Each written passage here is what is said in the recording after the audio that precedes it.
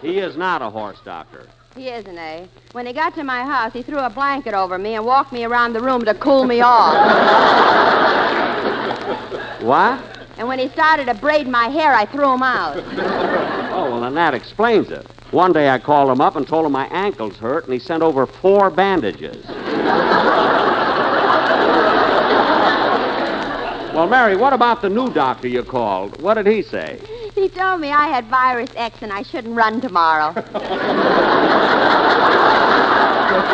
Oh, Mary, stop kidding, will you? You know, you should just be happy that you're well again. I am. And, Jack, I thought it was awfully nice of Alice Faye to take my place last Sunday. It certainly was, Mary, and she was just marvelous on the show. She did a terrific job. Well, she did, eh? Yes, she did. And I was amazed how she could come in here at the last minute, pick up the script with no rehearsal, and give such a sensational performance. Is it true that she bleaches her hair? Mary! Now stop being catty. That's no way to start the new year. Oh, by the way, Jack, have you made any New Year's resolutions? No, I haven't, Don. Well, I have. I made a resolution to cut my food in half. Well, good. I'm glad to hear that, Don. It isn't good manners to take a whole steak and stuff it in your mouth. No, Jack, I'm serious about losing weight. I've given up bread, butter, and potatoes. Don, if you ever stop eating potatoes, Idaho will secede from the Union. And speaking of food, reminds me of eating. See, and speaking of eating, reminds me of my sponsor, who makes it possible. And speaking of the sponsor, reminds me of the commercial. Now, I've got something swell this week for our quartet. Where are the sportsmen, Don? Well, Jack, you remember they all had very bad colds last week. Yes? Well, they're not over it yet, and right now they're home in bed. But, Don, what are we going to do? We have to have a commercial. Well, they thought of that, so they sent their wives over. Their wives? Yes, there they are, standing right over there. Oh, yes. Hello, girls.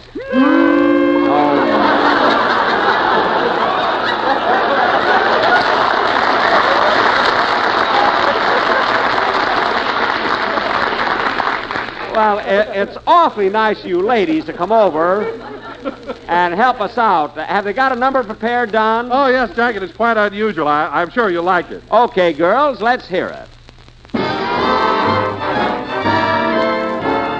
Nothing could be finer than to be in Carolina in the morning. Oh, in the morning. There they grow tobacco and they chip the hide and tobacco in the morning. I said the morning. Surrounded with Don. holy facts you see. Everyone smokes those lucky. A good old LSMFT. So free and easy. Don. No tobacco, yes indeed, because they told me. I'll bet you loved it. Quality of product is essential, and believe me, that's what sold me. She really means it. If we had a license like for only a day, we make a wish, and here's what we say. A wish we were in Texas, where they have no virus. Texas in the morning.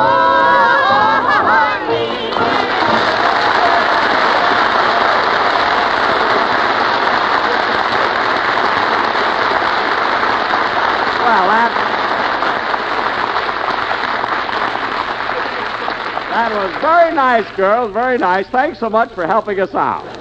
Oh, you're welcome, and I want to thank you for sending your doctor over to take care of my husband. Oh, how does your husband feel? Well, I don't know. He just looks up at me with his big brown eyes and goes...